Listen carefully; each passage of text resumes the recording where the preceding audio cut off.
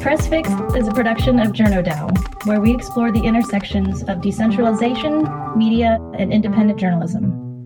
Can decentralization save local media and rebuild connection at the community level? Join us and find out.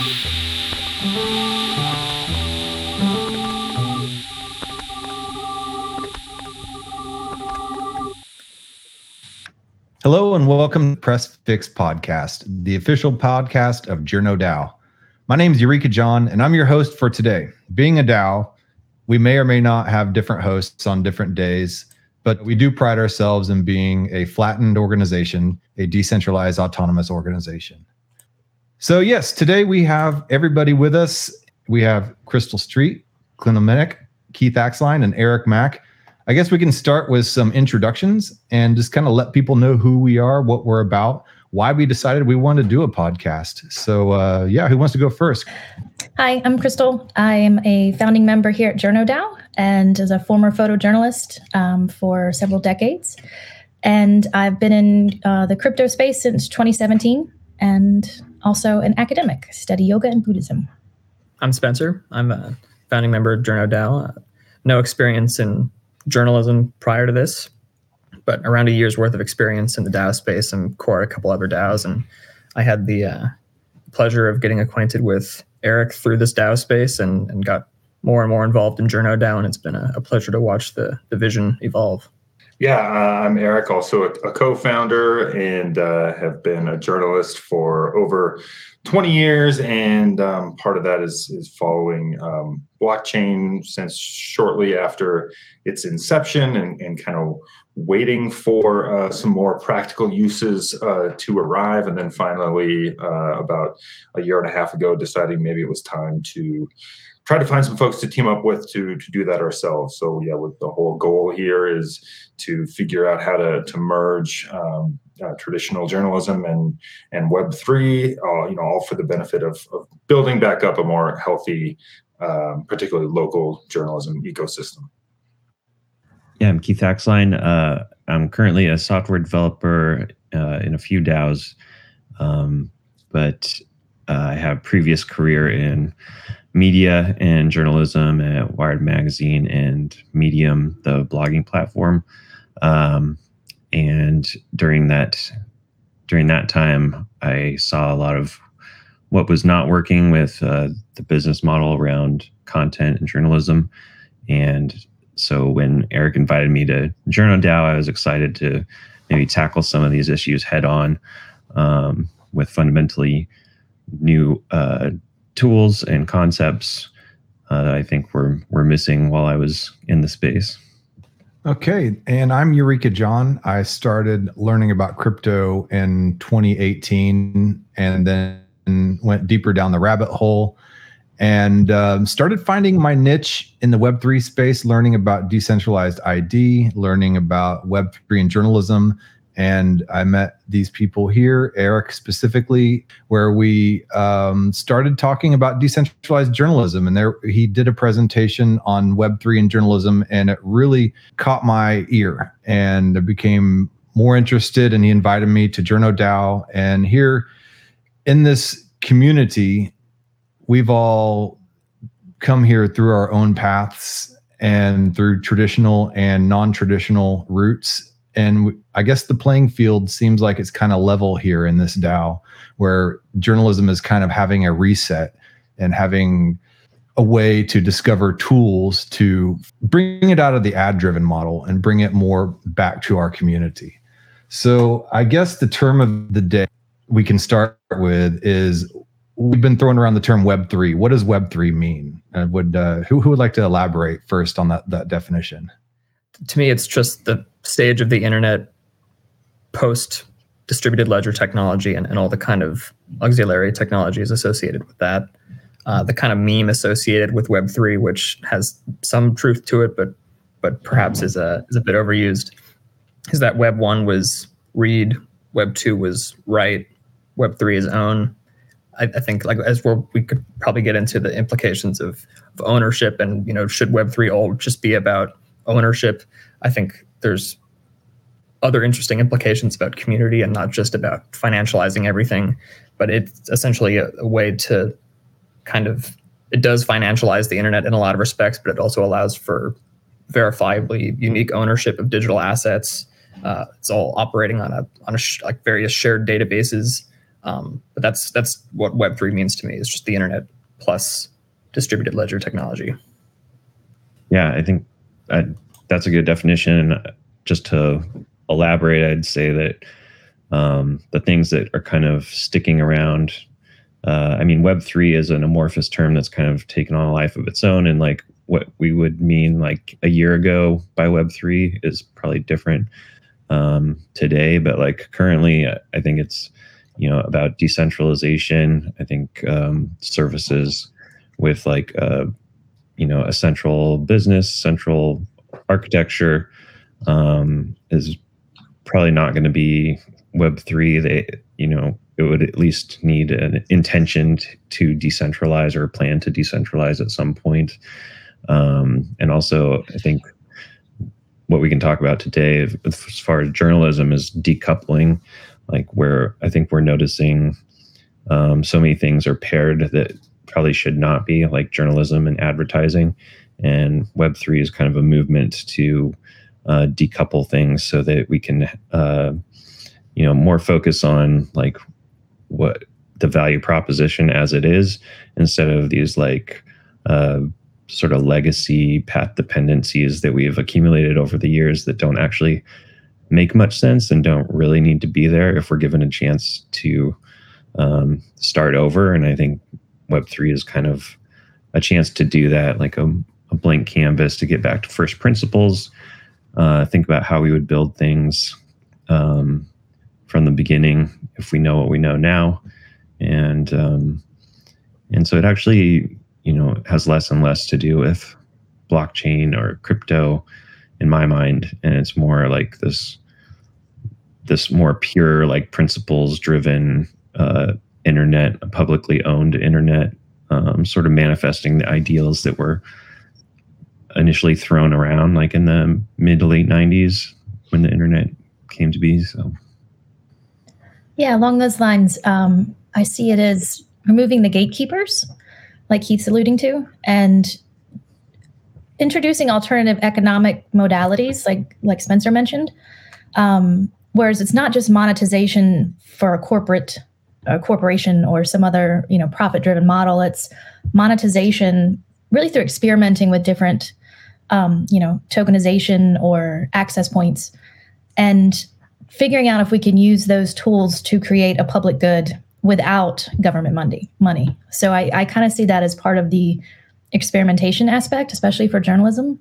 And as Keith was alluding to also, just returning to like a more humane approach to technology. Like I see that in removing algorithms and the weaponization of information that a lot of centralized platforms have put in place over the last few years, if we can bypass that with this emerging technology, then we can begin to restore a healthy dialogue in our communities through, removing that aspect of polarization that, drove so many corporate models to put the click through above all else. So one thing, whenever people hear the word Web3 has kind of been a word that we have used to replace the word crypto, because crypto kind of got a bad name from all the shills and scams and the grifters and everything that's out there. And as journalists or people who are wanting to reform journalism in a way, how do you separate Web3 from everything else when you're trying to explain this concept to journalists? And they immediately think, Bored Apes, it's going to drop like everything else. This is all scammy, grifter type of stuff. We just saw what happened with FTX exchange imploding. And yeah, how do you get rid of the chaff? I mean, I guess it depends how much time you have with the person to explain it, how much they're willing to listen to you talk about it, just because of the bad name that all this has earned from bad actors. But it's, people also paint with too broad of a brush. But I guess I kind of like to put things into a few different buckets in terms of like, what are the areas of intersection for Web3 in journalism. And one actually is, the financial aspect of it, and freelance journalists or small hometown newsrooms being able to have more direct control over their business models and monetization and all that. That's definitely an aspect of it. And the really cool things that we've seen creators in the arts be able to do with monetizing their stuff and without having to go through middlemen via NFTs instead. I think there's no reason that freelancers and other journalists shouldn't be able to do that. So that's kind of one bucket that people are interested in that and should acknowledge. And then there's another bucket that everyone kind of alluded to in their definitions of what Web3 is, and having this distributed ledger technology, but also this kind of more of a community ethos.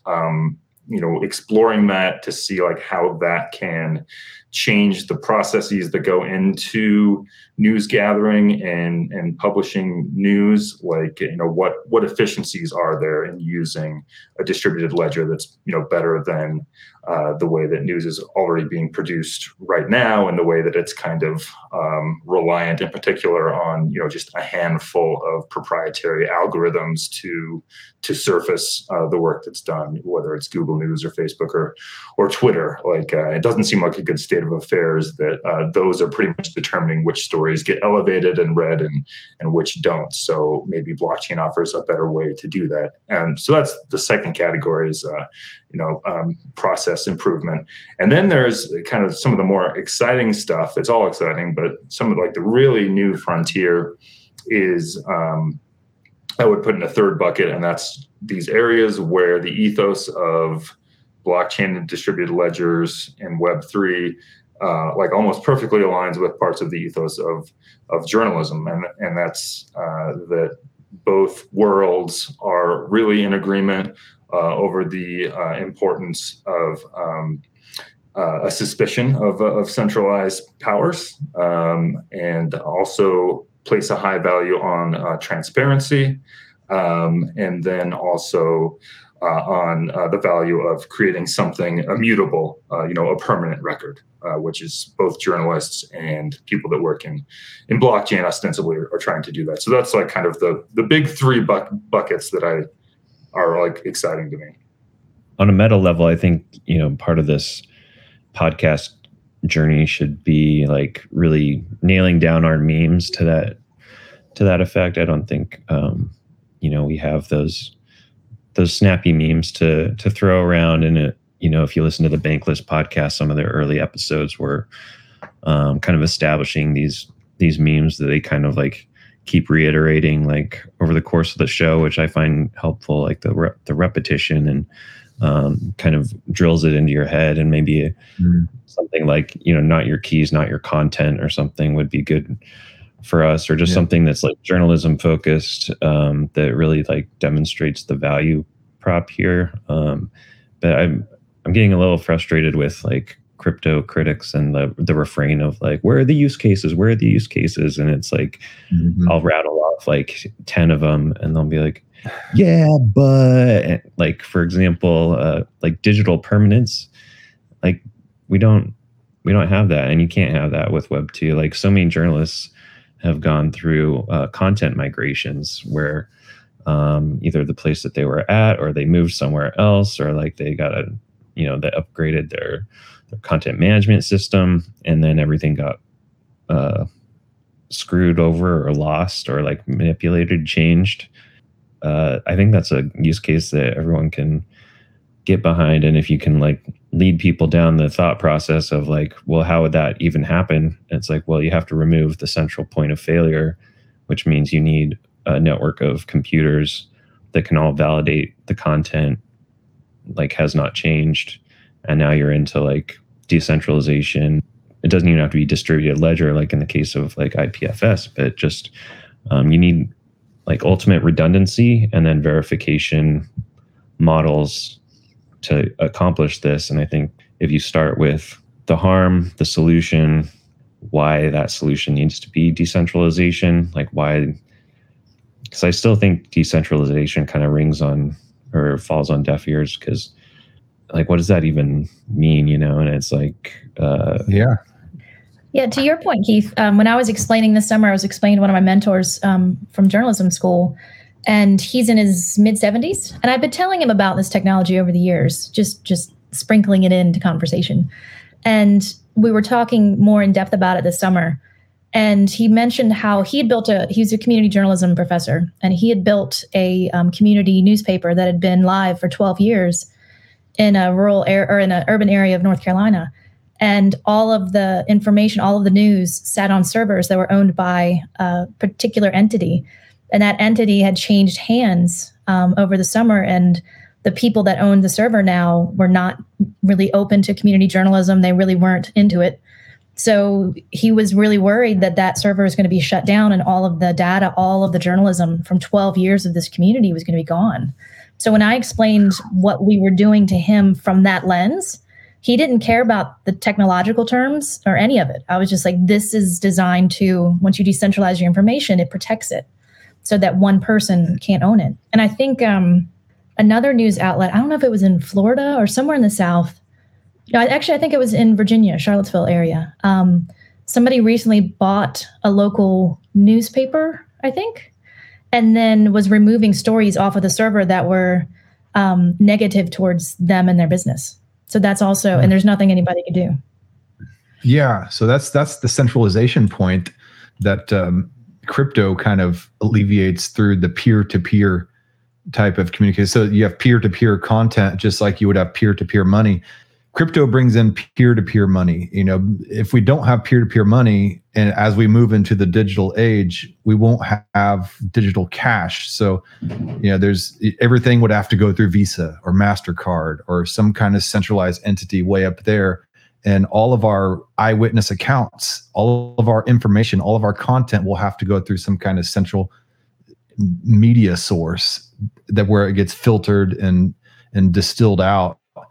And not in a good way, in a lot of cases, and a lot of times automated through these algorithms, which you've mentioned. And in a way, it brings in AI and bots and even takes human hands out of it. I mean, we could go deep way down that rabbit hole. Crystal, you wrote a sentence as we were preparing for this, and I wanted to break down this sentence some and hear what you guys have to say, because it's chock full of definitions and things that need defining. So exploring the nuances between citizen journalism and trad journalism, and if and how Web3 disrupts trad and possibly supports citizens. So I guess we need to definitely explore the nuances between citizen journalism and trad journalism and figure out and define for people what exactly that is. I mean, one thing that comes to mind for me, not as a journalist, but when I hear citizen journalist or citizen scientist, I kind of distinguish it from institutional journalist or institutional scientist, someone who's presumably had like a formal education and an orientation within an industry and has professional institutional networks and platforms that they can conduct their research on or do their reporting from. And then citizen scientists are presumably more independent in their nature, or maybe self-guided in certain respects, maybe have less of a formal education, or perhaps they've become disillusioned with the institutional approach and have decided to take things into their own methodology. But that's at least what I think of when I hear citizen something here. The citizen scientist distinction, it works a little bit better, because typically to be a scientist, you have to have some sort of a degree or a certification, to put some letters behind your name. And increasingly that's kind of been the perception for journalism too, but that's actually like a really recent development. And I mean, in the last 20 years, that it's kind of an expectation that most journalists have, gone to at least earn a bachelor's degree, if not a master's degree. But if you go back in the previous century, journalism was really a working class profession where you didn't necessarily have any kind of degree. And the people that I learned from at my first couple jobs like 20 years ago were kind of the last of this generation, where you could have an editor, that is mentoring you who didn't go to college. And by the way, we're excellent journalists. And so it's kind of funny, like the citizen journalism thing is something that has been thrown around in the last 10 to 15 years. And it makes sense in this context of these days we expect all our journalists, particularly national outlets, to have that master's degree from Columbia, which I could get up on a soapbox about this for a long time, because I think it's a real negative development to have everyone that's reporting the news coming from the same class. It's very problematic. So I think some people look at citizen journalism as, it's basically like, okay, here's the untrained volunteers. But I came up through, I do have a degree in journalism, but then I went from school to work in the public radio system, in which plenty of people in public radio, or at least it used to be this way, have no formal training. And there is this really wonderful infrastructure where anyone can go and volunteer at a local public radio station. And I know plenty of people that just started out as a volunteer and they became full-time professional journalists, almost all training on the job without an actual degree. So in some way, I think I have kind of an unconventional idea of what citizen journalism is, in which it's just kind of real journalism, in that like any citizen, with half a brain and like the initiative and the care to report fairly on what's going on in their community, like you can be a real journalist. Like the degree doesn't really matter. And so like I look at Web3 as like hopefully helping us get back to that original idea of what a journalist is, and in that the degree isn't important. It's the mission and then agreeing to some certain ethics and just having a passion for telling the stories of your community and trying to seek out the truth. Yeah, that all resonates. I went back to journalism school at 30 to study photojournalism formally, but I was self-taught up to that point. I learned to be a photojournalist by working at a local newspaper out in the mountains. And I was a staff photographer, and a lot of those editors and the guys running the newspaper were like Eric just described. They weren't from journalism schools.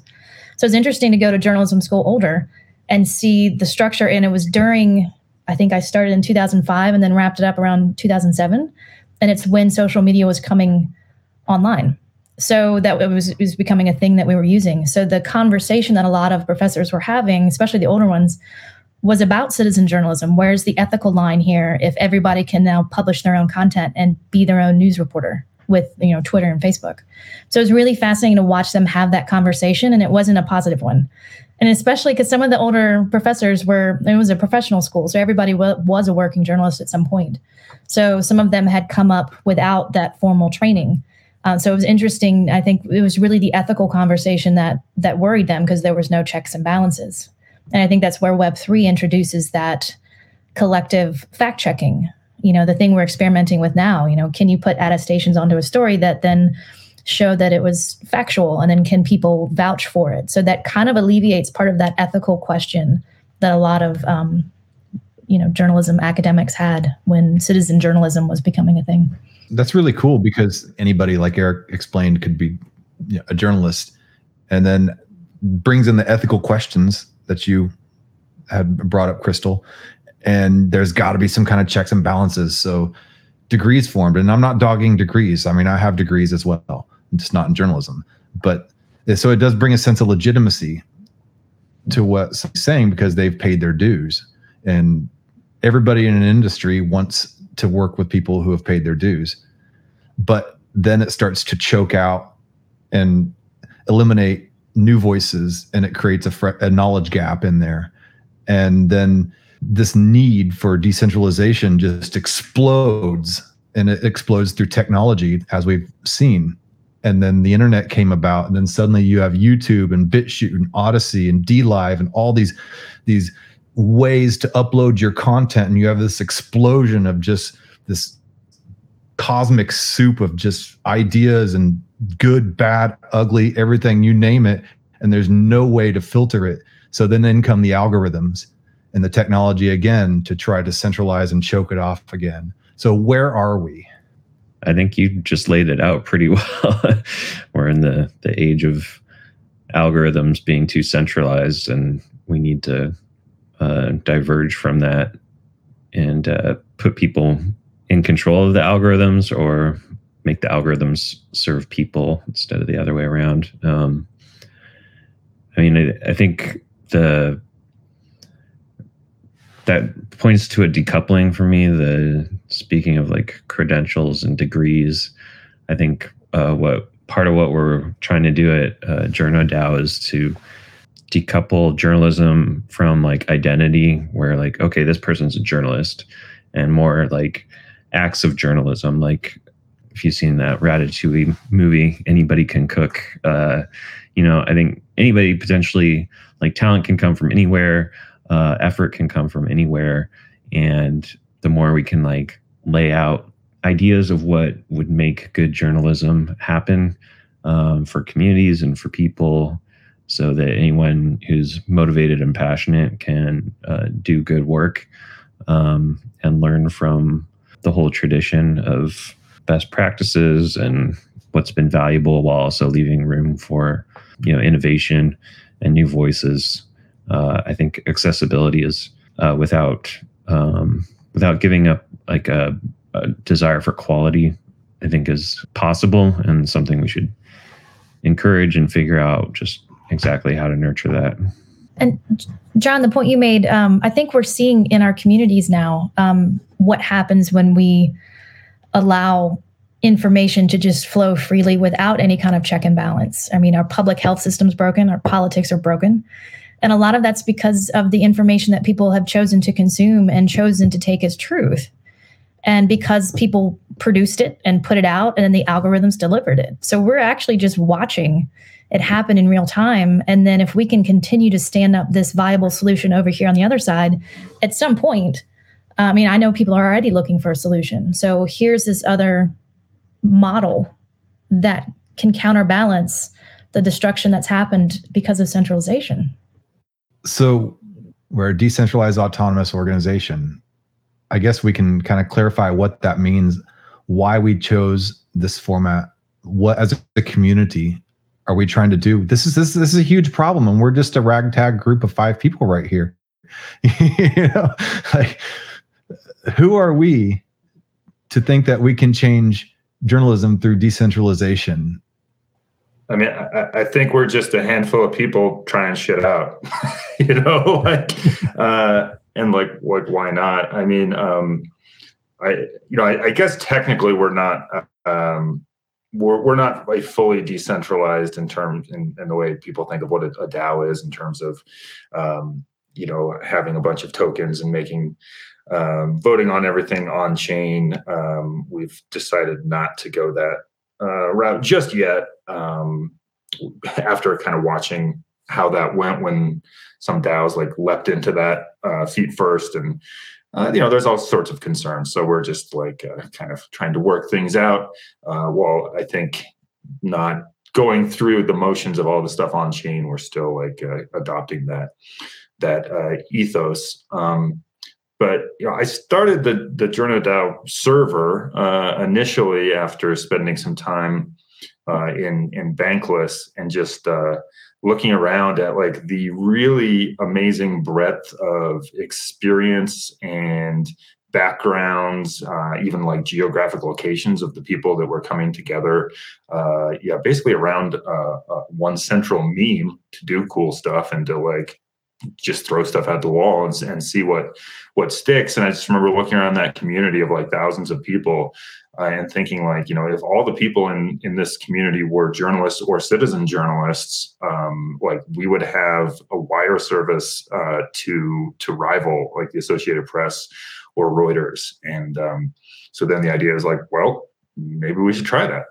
And so that's kind of the idea, and I think we've got a long way to go to get there. But that's kind of the initial brain explosion.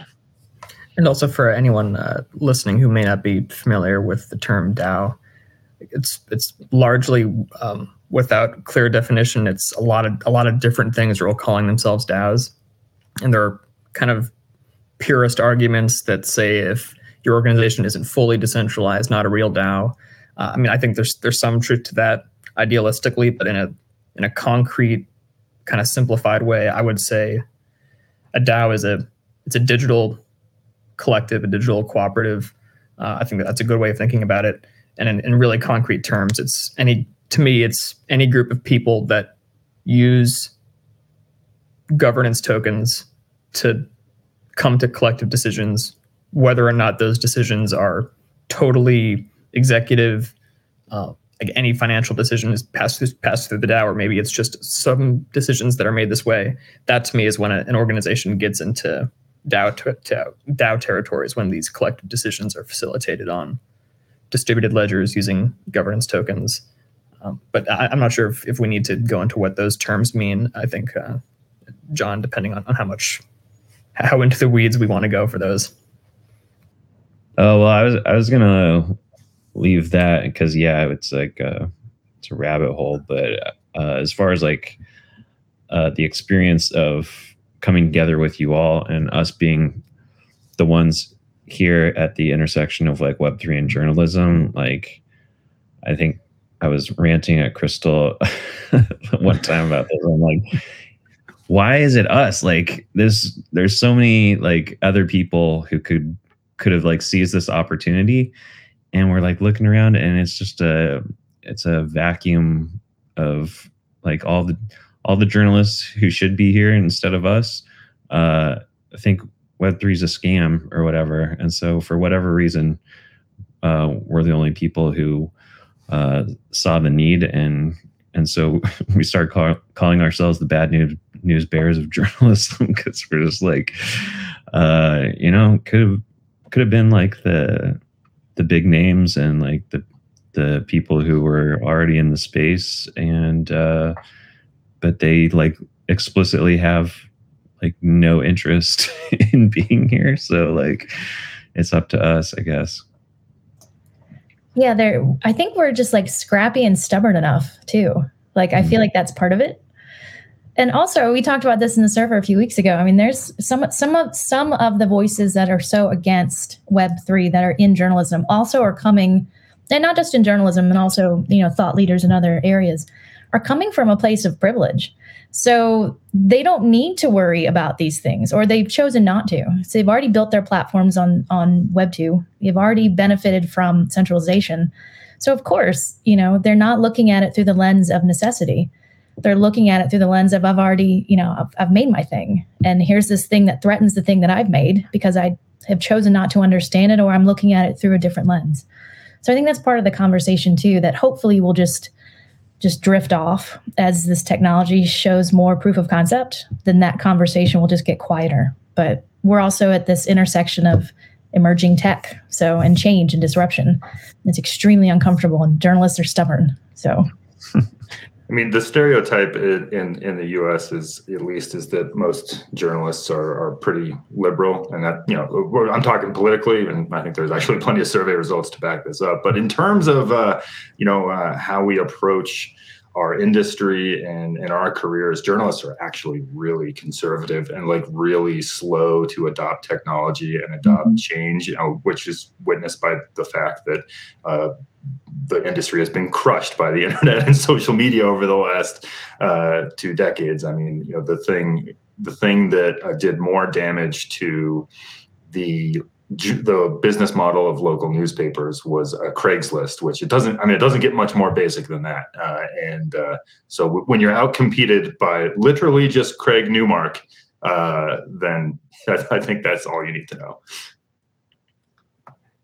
Yeah, the Craigslist thing was really the thing that really brought the concept to me, and the whole peer-to-peer, content, peer-to-peer information sharing.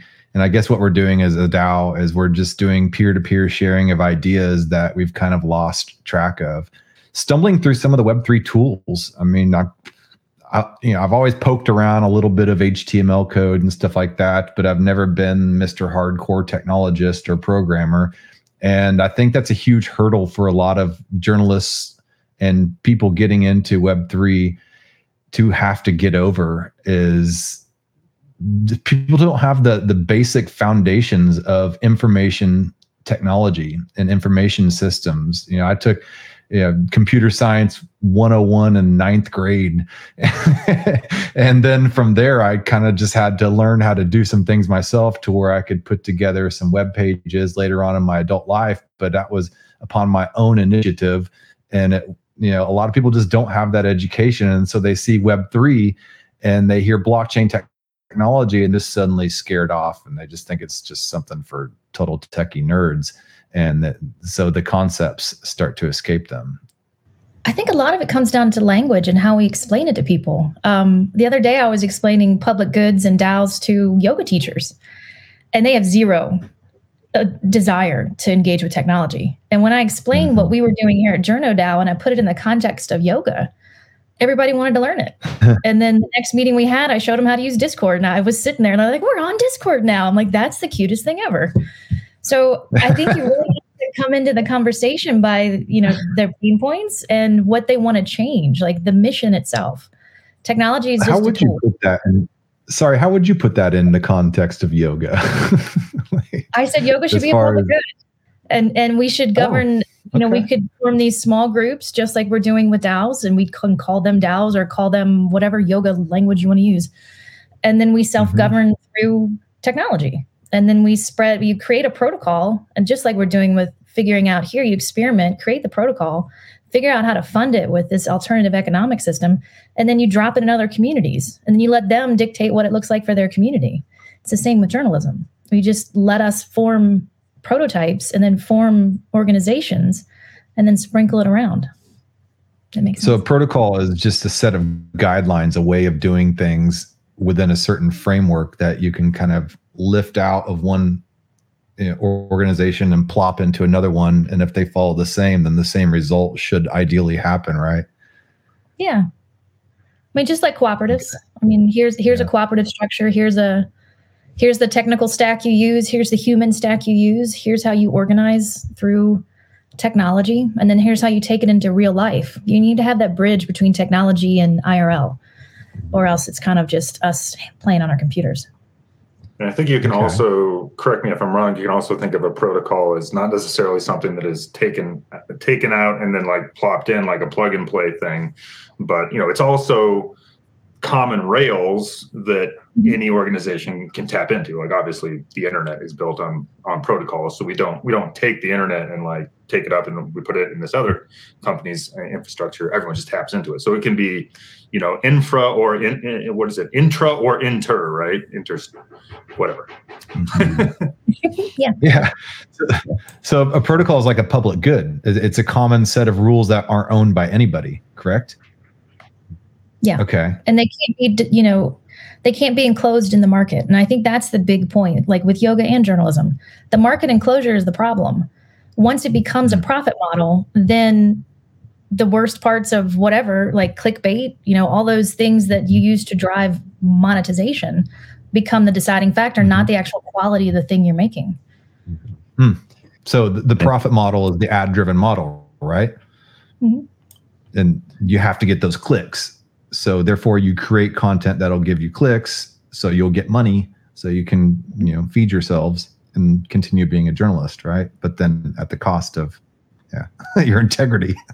Yeah. And the same applies to yoga too. We have a lot of yoga is done by class. So there's a certain class that has resources, and that's how a lot of yoga is accessed. So you're eliminating an entire population, multiple populations that can't access it because it's too expensive to get in the classroom.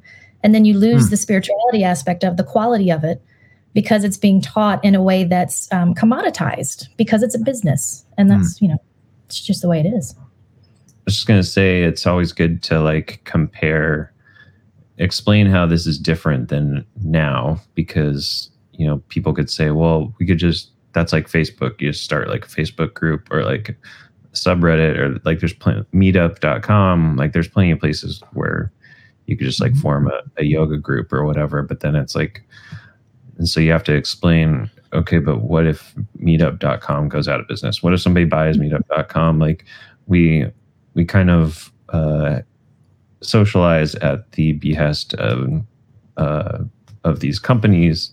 And so even if like the business model and the advertising doesn't bother you, if you want to build something that can last and that you actually have control over, then you're going to have to move to like a Web3 decentralized version of things, because then, like I was saying, you get digital permanence. You can build for the long term, because it's nigh impossible to bring these things down once you build them. And also the human aspect. I mean, like even the meetup example, there's meetups that I join, but I don't feel connected to them as family. Whereas with JournoDAO, I feel like y'all are like my ride or die bitches. Like this is family. And so I think that's part of it too, is not just the technical aspect, but the organizational aspect. Like, can you bring humans together from all over the place, find this common mission, and then become this cohesive unit where you can move something complicated like this forward? And I think that's also a really interesting dynamic that hasn't really been in play. I mean, yeah, you could do it in a Facebook group, but like here we own all of the collaboration aspects. So yes, Discord is kind of a dumpster fire, but it's still, nobody's like, when I'm in Discord, I'm not worried that Zuckerberg's hanging over my shoulder, like, hey, what are you talking about? Yeah. And we have the right to exit. I mean, we can move to a different platform where, like, if you're going to try and get a Facebook group to move somewhere else, like it'll probably just dissolve. But I think, removing the community from the tools and then being able to choose permanent tools that you actually own and control, I think is the power of it. But I think you kind of have to lay down the harms and the difference, because, people say, well, I can just use Venmo to send money. And so we just need to think more deeply about like how these transactions and how these interactions are actually enabled behind the scenes, at least like on a conceptual level, so that we can really clarify to journalists like how this is different and how it's fundamentally not necessarily better, but like I think better in the way that there's more opportunity to build something that's what you want, rather than just morphing what you want into the tools of some other business's agenda. So I find that argument that Keith is alluding to, that we definitely hear a lot of like, well, all these things that you want to do, all these things that you're building, like this thing that we have over here, like it already does that. And it's like, well, if it already does it so perfectly, why are all these people building all these alternatives? Like there's clearly a demand or a dissatisfaction with the way that the current paradigm operates and the way that the current systems are handling things. Like I feel like there's no point in even like addressing that those like, well, we don't need to, we've already got that. It's like, well, we do, and maybe it can be better. I mean, Twitter's a great example. We don't even have to all you have to do is just say, look at Twitter. I mean, watching journalists and media outlets navigating what Musk has done to Twitter in the last 2 months is fascinating. And then to see journalists and media outlets go to another centralized social media platform like Post News without any acknowledgement that they're just going from one devil to the next one. And then watching a handful of them go to Mastodon and be like, oh, what's this decentralization thing? I'm like, oh, it's the thing we've been talking about for years. So that to me is fascinating as these systems collapse. I mean, with Trump coming back into Facebook, we're going to see another wave. People are going to have to really have a come to Jesus about using these platforms that are destroying their families. I mean, I'm watching friends who have teenagers navigate the things that their teenagers are seeing on Twitter and the things they're following, and it is heartbreaking. So I think that as more of that unravels and happens, then I think people are openly looking for alternatives. So I think it'll be easier to, not that we need to go around convincing everybody, but it'll just be easier to have the conversation. And it does feel, at least I get the sense that we're at this, maybe it's a transitional phase where, at least in the case of JournoDAO and a lot of other DAOs, part of their presence, part of their structure is kind of directly on the decentralized protocol level, where they have control over the tools, like the token contracts and everything. They have kind of direct, unmediated control over some of their presence, some of their structure, but then some of their structure is still kind of mediated by these platforms that do facilitate communication and coordination and make a lot of stuff easier in certain respects. And I guess it's just a matter of identifying, how much of our structure can we transfer to this direct, decentralized protocol level, then how much do we need to rely on platforms to make our lives easier? And it feels like you could potentially view that as a transition, where as the people driving the organization or the lead contributors get a better sense of how to navigate the unmediated, decentralized level, they can build more and more of that organization on that level and have to rely less and less on the platforms. But maybe it's having some degree of reliance on the platforms isn't that big a deal, so long as we're not entirely reliant on them. Yeah, still got to eat, and that's one thing that people say about the ad-driven model. Okay, we know the ad-driven model is bad and all, and you have these amazing, wonderful tools over here. Decentralization is great, but I still got to eat at the end of the day. So I guess we can close out with maybe we're kind of over time. I guess that's why we're a podcast. We can keep this conversation going, but what's a Web3 tool that will help us be able to eat and do journalism in a decentralized way? I think figuring out how to do UBI through DAOs. We could figure that little nugget out. I know we've brainstormed on it. I think that is one avenue of support so we can all eat. And then as treasuries grow, you're able to spread that UBI around to the community as well. That's just one tiny little nugget. And I mean, I feel like we can. Okay. We already have the tools to do stuff like that. It seems like in our case and in other cases, it's just a matter of where do you get the money to even distribute that way, or do you rely on some Ponzi-nomic, native token system that's questionable in all of its own ways. But I do think there's potential for stuff like that, and maybe it's just a matter of an organization getting set up as the right kind of nonprofit structure to accept, philanthropic donations that can be distributed in this kind of UBI-like way. But then I guess that organization needs to be doing something to deserve those donations from whoever is making them, I suppose.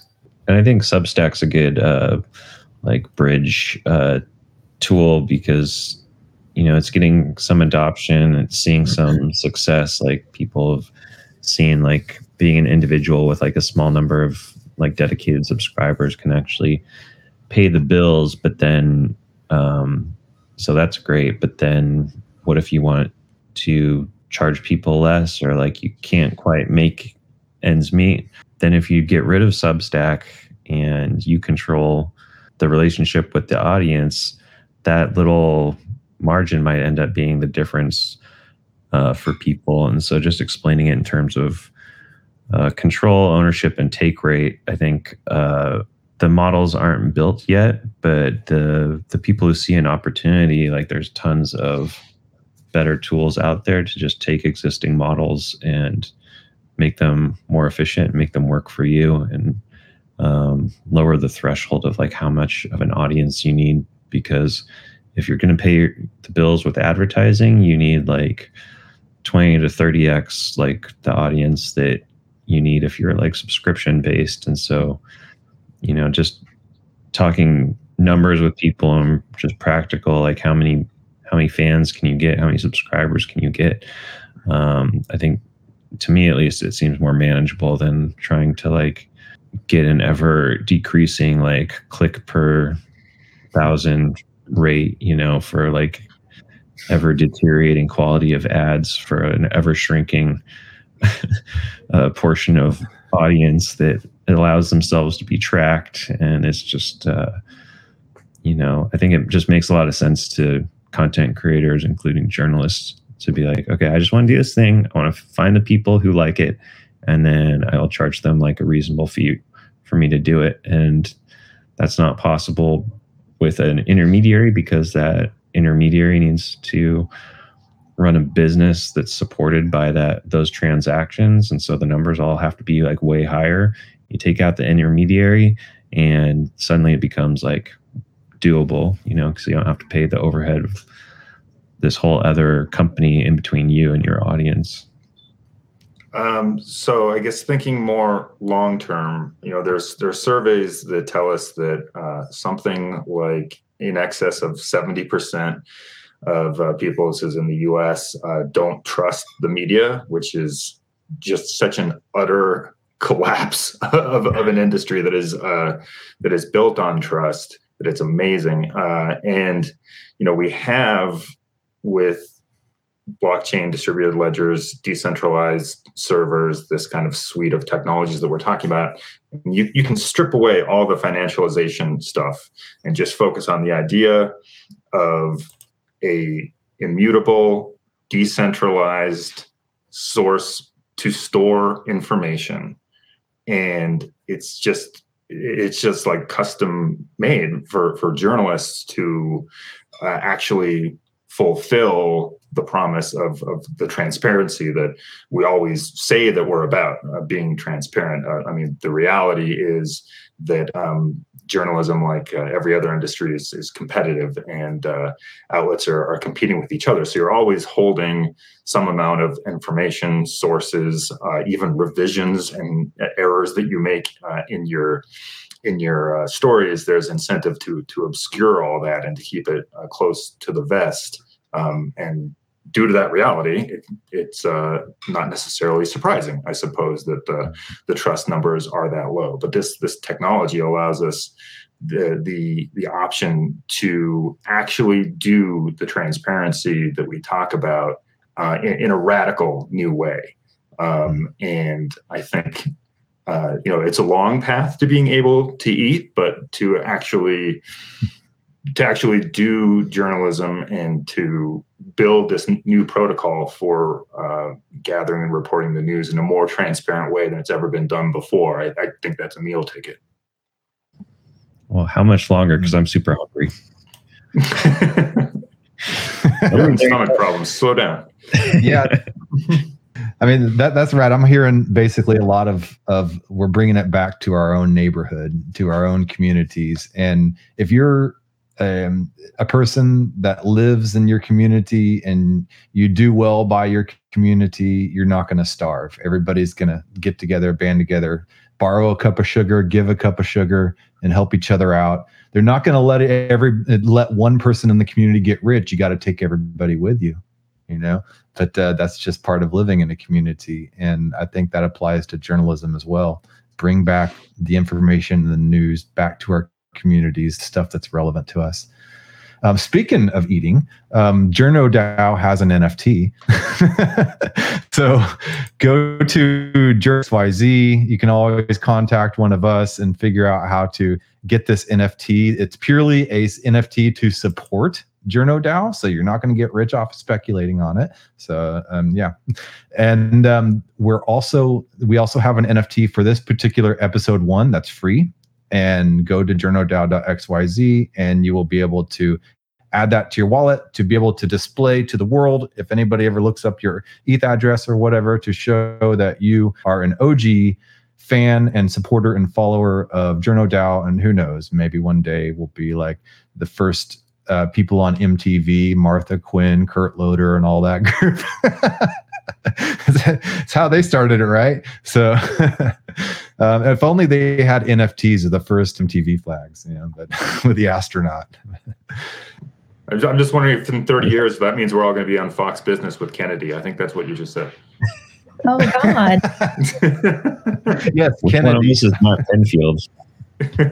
Yeah. Well, I think we know the answer to that, Keith. Yeah. All right, then. Good episode, you all, and we'll see you on the other side.